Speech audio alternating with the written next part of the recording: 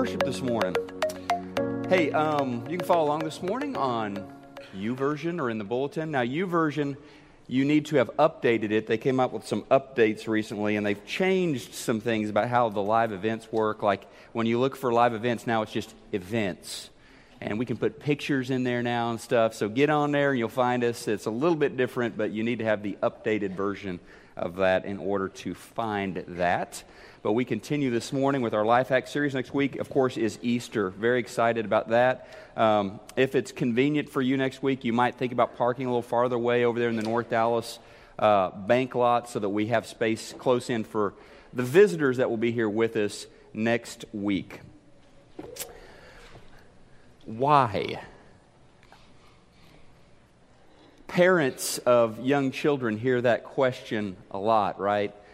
You need to eat your Brussels sprouts. Why? You need to brush your teeth. Why? Don't bite your sister. Why? I mean, we hear that a lot, and at some point, if you're like me, you go into the because I told you so. I mean, at first, you start out with, hey, how cool is it that my little one is starting to ask questions about how the world works and trying to understand, and then you get frustrated, and it's just like, well, I'm your dad. That's why, okay? But that is one of those questions that we struggle with as we become adults. Maybe we wonder why, why do they have interstate highways in Hawaii? What's that about? Why? Yeah, it's a good one.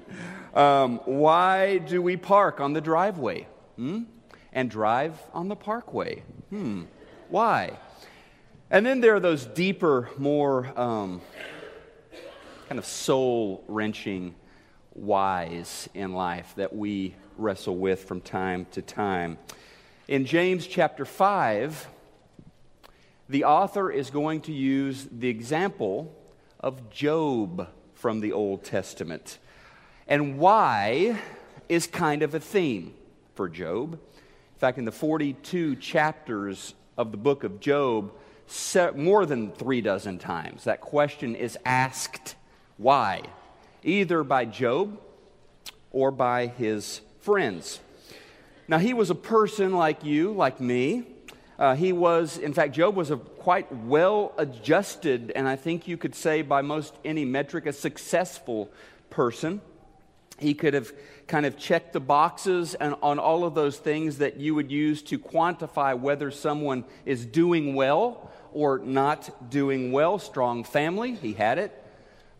Team of loyal employees or servants, he had that. Material wealth, had that. Health, he enjoyed that as well. And he was the kind of guy, Job was the kind of guy you want to see do well, right? He was the kind of guy that you would root for. He was a good guy. He just was. Good dad, good husband, good boss, good servant of God, general, all around good dude.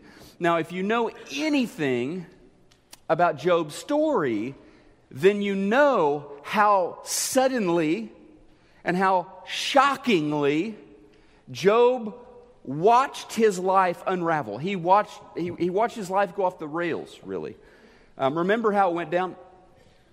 Satan was looking and saw Job, a very righteous man, a good man, and Job, or rather Satan, thought, let's see if I can turn this good man into a bad man by taking away all imaginable sources of peace and comfort that Job is currently enjoying. I believe that will cause him to lose his grip on God and turn to despair and give up. So Satan orchestrates basically a pain campaign in the life of Job. A raiding party shows up and steals a bunch of his animals and kills off some of his trusted servants. And then this fire consumes more of his livestock and kills more of his servants. Job is reeling at this point, but he hasn't seen anything yet, because that's when he gets the news that a roof collapsed in this venue where his sons and daughters were celebrating a feast and they did not survive. He lost his children. To top it all off, I guess, he also comes down with this very painful skin disease. Don't know, shingles or something like that, but from the top of his head to the bottoms of his feet, he's just in physical agony, okay? And then there was Job's wife of many years. Did Satan take her away? Nah, he left her in place. In chapter 2, verse 9, you'll see why he left her in place. She says, "Darling Job, why don't you curse God and die?" She encouraged him to quit on God and to quit on life. Now, Job did not follow her advice, but he did, with tears and with heartache, he did ask, why? Why is this happening to me? What have I done to deserve this? He did ask why. He did not, however, lose his grip on God. Job chapter 1, verses 20 to 22. Then Job arose and tore his clothes and shaved his head and fell on the ground and worshiped. And he said, "Naked I came from my mother's womb, and naked shall I return. The Lord gave, and the Lord has taken away. Blessed be the name of the Lord." In all this, Job did not sin or charge God with wrong. With everything that happened, and let's be honest, Satan threw everything but the kitchen sink at this guy. Did Job lose his grip? No, he didn't. No, he didn't. In fact, James, like I said in chapter 5, is going to lift him up and say, look at this guy. When you're struggling, when you're having trouble holding on, look at Job. Verse 11 here. What a gift, James says, what a gift life is to those who stay the course. You've heard, of course, of Job's staying power, and you know how God brought it all together for him in the end. That's because God cares right down to the last detail. So God had this course plotted out for Job. And in the end, God brought it all together. You remember at the end of the story, Job is doubly blessed and all of that. And he becomes this incredible example to people like us of what perseverance looks like, of what it means to push on when everything around you is pulling you back and tearing your grip away from the Lord. And this is why I think Job is important for you and I, and why Job uses him as an example, because the kinds of challenges that Job faced would have caused most people to simply give up and quit on life. Now, this may be the one thing Jesus wants you to hear this morning. It may be the one thing you need to take home with you this morning. Don't turn loose of your faith in Him. Don't lose your grip on God. And if you've wandered off, if you have lost your grip, or if someone that you care about has, don't give up on them. James tells us in verses 19 and 20, my dear friends, if you know people who've wandered off from God's truth, don't write them off. Go after them. Get them back. And you will have rescued precious lives from destruction and prevented an epidemic of wandering away from God. So Christ is not in the business of writing people off. Every life is precious to Him. So once again, when it gets hard to hold on, when you begin to lose your grip in life, don't quit on God and don't give up on people who have lost their grip. Now, you may be asking, why this morning? Why am I going through what I'm going through? Or why did this happen why did that tragedy happen? Why was that person taken away from me? Why am I struggling in this area or that area? And I believe that James is going to help us this morning get a handle on that. But first, in chapter 5, he does a pretty good job, I think, of giving us some of the very top things that tend to loosen our grip. Some of the things that really cause us to struggle. So here we go. The first thing James talks about is money, right? He talks about money problems. Interestingly, he's going to tell us that both having it, money, and not having it can cause us to lose focus. Money can cause us to lose focus whether we have it or we don't have it. Are you worried about money right now? Okay, a lot of us are worried about money right now. Check this out, though. This kind of thing reminds us, I think, in James, that what we are reading is inspired by God. Because we generally think money problems, money problems. I could definitely use more money. I really need more money. Sure, that's the truth sometimes. But James levels with us, I think.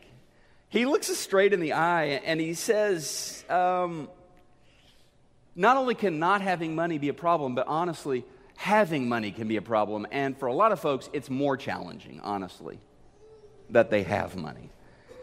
How many people do you know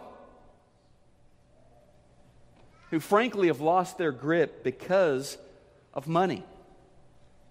Whether they've piled up so much of it or they're obsessed with the pursuit of it. How many do you know who've watched their marriage relationship go down the tube, or they're not spending time with their children because of money, or they're not tithing, they're not giving God the first fruits and recognizing Him as the source of all. In fact, they don't even feel like they need God anymore because they've got enough money. How many people have started to use their employees who maybe they once saw as partners, who they once valued? Now they don't value them at all. They're just tools to get more money. How many people do you know who've done that? How many have royally messed up their lives? Not because they didn't have money, but frankly because they did have money. And if you want examples, just, I guess, get on TMZ or something, or watch the news. It's all over the place, right? So here's how James kind of paints this ugly portrait of what money can do to a person. James chapter 5, verses 1 to 4. He says, "Now look here, you rich people, weep and groan and anguish because of all of the terrible troubles ahead of you. Your wealth is rotting away, and your fine clothes are moth-eaten rags. Your gold and silver have become worthless. The very wealth you were counting on will eat away your flesh like fire. The treasure that you have accumulated will stand as evidence against you on the day of judgment. For listen, hear the cries of the field workers who you've cheated of their pay. The wages you held back cry out against you. The cries of those who harvest your fields have reached the ears of the Lord of heaven's armies." So money can draw people off sides. Money can loosen our grip and cause all sorts of destruction and ruin in our lives. Number two, James says, and this one is a biggie for us, life's not fair. Life's not fair. And this question, why do good people suffer? And why do the evil, why does it look like they're prospering? He says this question can really loosen our grip. It can really nag at us. And I think a lot of us have that question, right? James talks about it specifically in those same verses at the beginning of the chapter. Like they're watching. I think a lot of people James is writing to, they're watching this world around them. And these people who have prosperity and who are doing well and who are driving the late model camel or whatever, who have material wealth, they're not good people. They're cheaters, they're liars, they're extorting. They're even willing, according to James, to use violent means to get ahead a little further. This kind of stuff can make us angry. In fact, it should make us angry, I think. Beyond that, though, it can cause people to kind of tune out. It can kind of cause us to give up on working for the Lord's kingdom, working for justice in this world, because it doesn't look like justice has a chance. It's a lost cause. And so we can lose our grip on that mission. Things can just kind of seem hopeless. Third thing that can cause us to lose our grip. James says it's hardship. No surprise here. Hardship. Tragedy and pain shake us. They do. And maybe you've been passing through a pain campaign like Job here, and you're just so bruised and battered by life. It doesn't feel like you can hold on another day. Well, how about this one? Number 4, illness. James talks about illness in chapter 5. Sickness wrecks our plans. I mean, it does more than that. It stinks to be sick. It never helps you achieve your plans in life, right? To get sick, really sick. And I don't know who would like to get sick. I don't think anybody does. It just doesn't push us forward in life, and so that can cause us to lose grip. There's no convenient time to get a diagnosis of cancer or something like that. Finally, number 5, sin. Sin can cause us to lose our grip on God. The Lord's plan for us is short-circuited by sin. His beautiful dream for your life is never advanced by your sin, all right? Christ understands the destructive power that sin can have to wreck those plans. And so he urges us to come back to the Lord, to draw near to the Lord, to repent and confess and change our ways. Now this, good news here, this is essentially the bad news portion of James chapter 5. It is not a bad news chapter, okay? James is just telling us, look, these are the kinds of things that pull people away, that cause them to lose their grip. But chapter 5 is really about these life hacks on how you can hold on when it gets hard.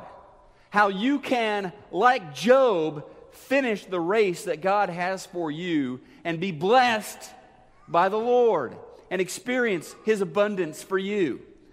So check this out in verse 7. He says, "Be patient then, brothers.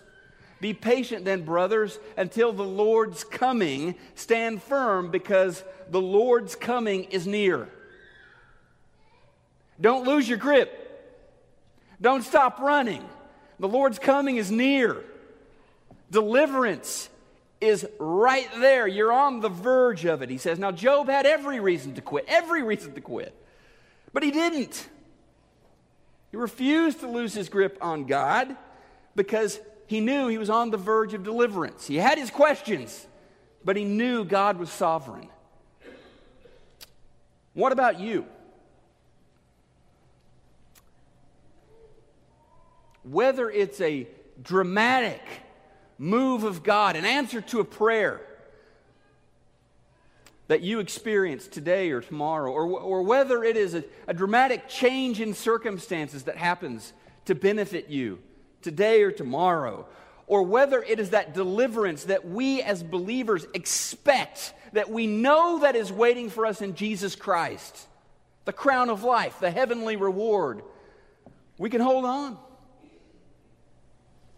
We can be patient. We can stand firm. And it's as if in chapter 5, it's as if Jesus himself is saying to us, don't quit on me. In his eternal perspective, he can see how close you are to the end of the race, how close you are to victory, how near deliverance is. And he's saying, don't quit. He's urging you on. So James reminds us, here we get into this positive part of James chapter 5. First thing here, James reminds us, life is a marathon, not a sprint. All of his examples, he uses Job, he uses the prophets, all of his examples are examples of perseverance, examples of not giving up. Life is a marathon, not a sprint. Cultivate the endurance that comes from a long-haul perspective. Now here's another key attitude for believers. The second thing here is to keep calm and trust Christ. Keep calm and trust Christ. Remember, when you're down to nothing, God is up to something. I didn't make that up. I'm not sure who said that, but I'm quite confident I did not make that up. But when you're down to nothing, God is up to something. And as believers, this is our story, right? I mean, this is at the heart of the Easter story that we will gather and celebrate next week.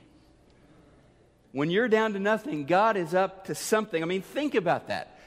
At the very moment of apparent defeat, right? At the very moment where it seems all is lost, hope is extinguished, that was the moment in the story of Jesus where victory came. Right? Wasn't that the moment? There he is hanging on the cross. Satan and the powers of evil, the powers of sin have put him there. Life is draining away. He expires. The Son of God is dead. And 3 days later, the victory, the greatest victory in all of history. You talk about a Cinderella story. That's it right there. Jesus rises from the grave, conquers sin and death, and offers that hope to all of us. That's our story. That's the gospel. That's your story, believer. That's your story. When the chips are down, when we are down to nothing, God is up to something. James points to Job, verse 11. He says, "You have heard of Job's perseverance and seen what the Lord finally brought about. The Lord is full of compassion and mercy." You can have your questions, James says. You can say, why, all you want. Remember the thing you know in your heart. God is full of compassion and mercy. God is up to something, despite appearances to the contrary. Next, I struggled with how to put this, so bear with me on this. This is what when life stinks, pray it out. When it's good, praise it out. I think that's James' advice here. When life stinks, pray it out. When it's good, praise it out. He says in verse 13, "Is any one of you in trouble? He should pray. Is anyone happy? Let him sing songs of praise." These aren't just ideas here, philosophies. These are practical things. He says, you can do this. Simple. Do this. You're sad. You're troubled. Get on your knees and pray about that. You got good news. Things are going well. Lift up your arms to heaven and praise because of that. We can do that, right? We can do that.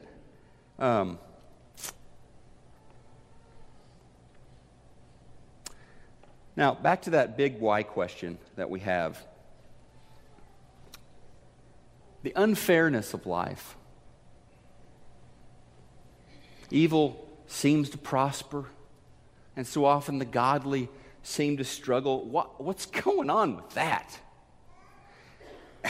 How do I cope with that? The next bullet point there, and we've talked about this before here, let go and let God.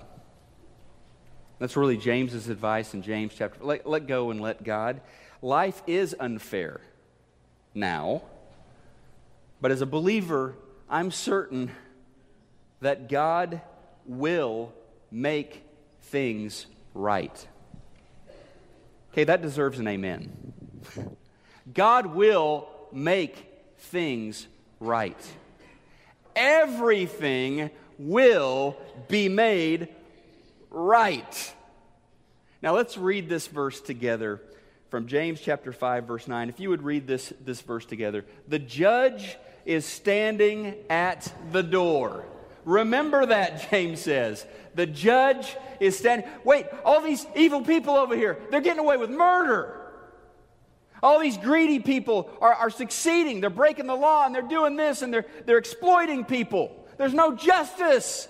James says the judge is at the door. He's saying don't get lulled into believing that evil is actually going to win. Don't fall asleep thinking, well, there is no justice in this world. He says, remember, the judge is at the door. There is a judge, and there will be a day of reckoning, James says. And we've got this, we really have this insider knowledge, don't we, as children of God? He's got this. There will be a final judge, a perfect judge who will make everything right. Count on it. And finally, keep it real. Being honest and open about my sins and my shortcomings releases forgiveness and healing into my life. Honest and open about my sins, James says, that releases forgiveness and healing in my life. That, James says, we'll see in a minute, it is a community activity.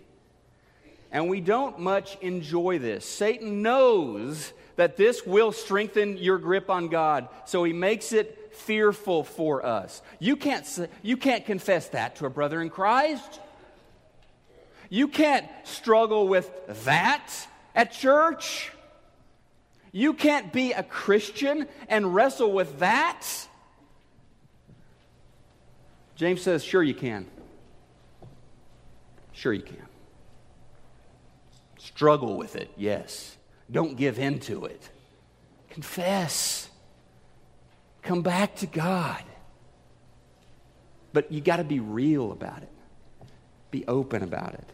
He says in verse 16, make this your common practice.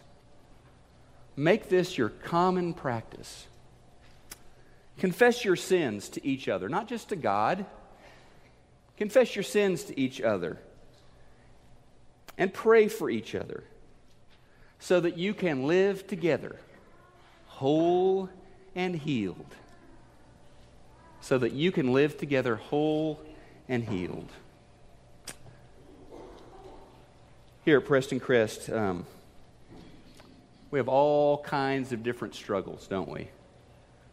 Everyone, I think John Ortberg calls it your sin signature. All of us have signature sins that pull at us. They may not pull at the person sitting on the pew across from us, but they pull at us. And here at Preston Crest, we are a grace-filled family of God where we can be real about our struggles, where we can be real about our sins. And I see this dynamic at work of struggle, of confession, of redemption, of healing. I see this dynamic at work all the time here. Let me give you an example. Several have come to me over the past 7 years who struggle with same-sex attraction, right? In fact, recently, a couple of people came to me. We had lunch together, we had a couple of meetings together, and they were, a man and a woman who are friends, were just confessing to me with much tears and much grief their lifelong struggle with being gay. They love Jesus. They're committed to the Lord. They're committed to His plan for their life, sexually in all ways. But they struggle. And they've prayed to just be set free, right? They haven't been set free from that struggle, from that temptation, from the cross that they carry. And so I got to hear them share their struggles and their tears, and I got to hear them share how they want their struggle to become a place of healing for others who struggle with that.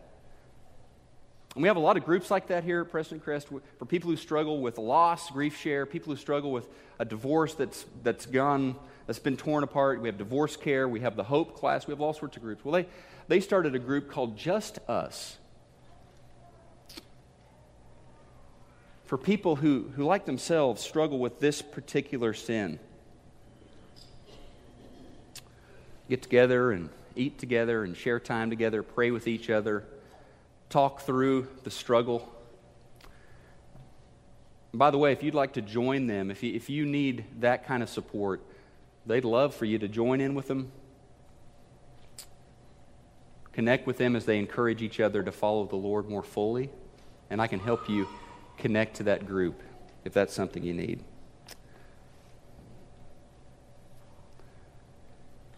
But like I said, this is a place, this is not a place at Preston Crest where you have to act phony, where it's not okay to struggle with whatever it is that you think is, I got to keep this one secret.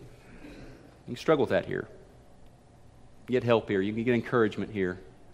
You can experience God here. You can confess that here. I don't know that this would be the venue for that. You know, James says confess one to another. He doesn't say broadcast it over Twitter necessarily, right? Find someone to confess that to. Unburden yourself. Lighten the load. Strengthen your grip on the Lord. A short time ago, the story really encouraged me. A 39-year-old Venezuelan marathoner named Michael Melamed finished the Boston Marathon. Now, he finished it the following day at 4 o'clock in the morning. It took him 20 hours to finish the race, but it was a beautiful thing. Michael has been all around the world, ran at the Berlin Marathon, the Chicago Marathon, the New York City Marathon. It's a beautiful thing because Michael struggles with a very debilitative disease that's a lot like muscular dystrophy. And so it was a huge accomplishment for him just to cross the tape, to cross the finish line. And over the past few years, he's run in a bunch of marathons, and I just look at his example, I think, wow, that's amazing. Now, something he said I found really interesting, and I'll share it with you. He recently said in an interview, this was after the Boston Marathon, he said, in any marathon, you have to know why you're running it. And then this line is great. In any marathon, you have to know why you're running it. Because the last mile, the marathon will ask you.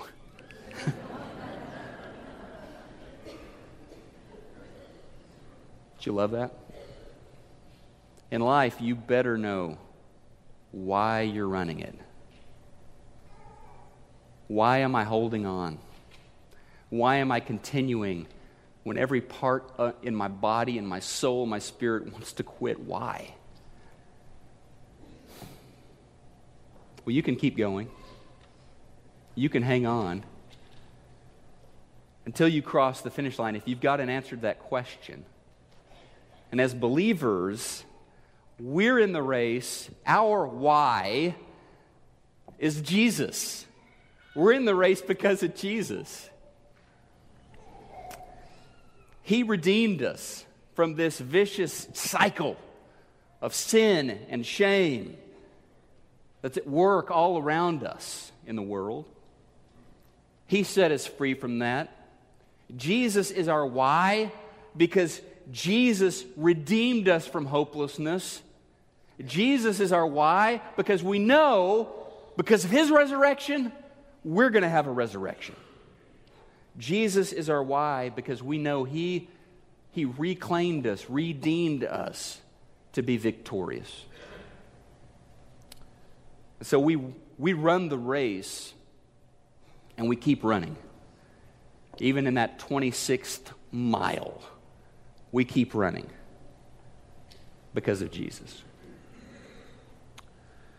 Now, this morning, you may just need prayers over whatever it is that's, that's pulling at you. Whatever it is that's got you about ready to just let go and give up. Whatever it is that's causing you to loosen your grip on the Lord's love for you, on His grace for you. You may need prayers about that. And we would encourage you to find someone around you or pray with me or one of our elders. Just pray about that and ask God for help. That's one of the things James says. Look, if you're in a time of trouble, pray about it.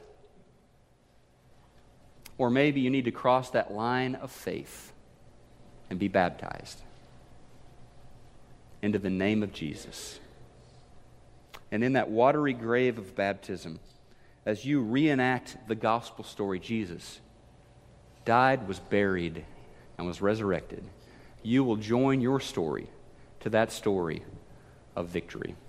If that's what you need to do, or whatever it is you need to do to respond to God, do that as we stand together, as we worship Him.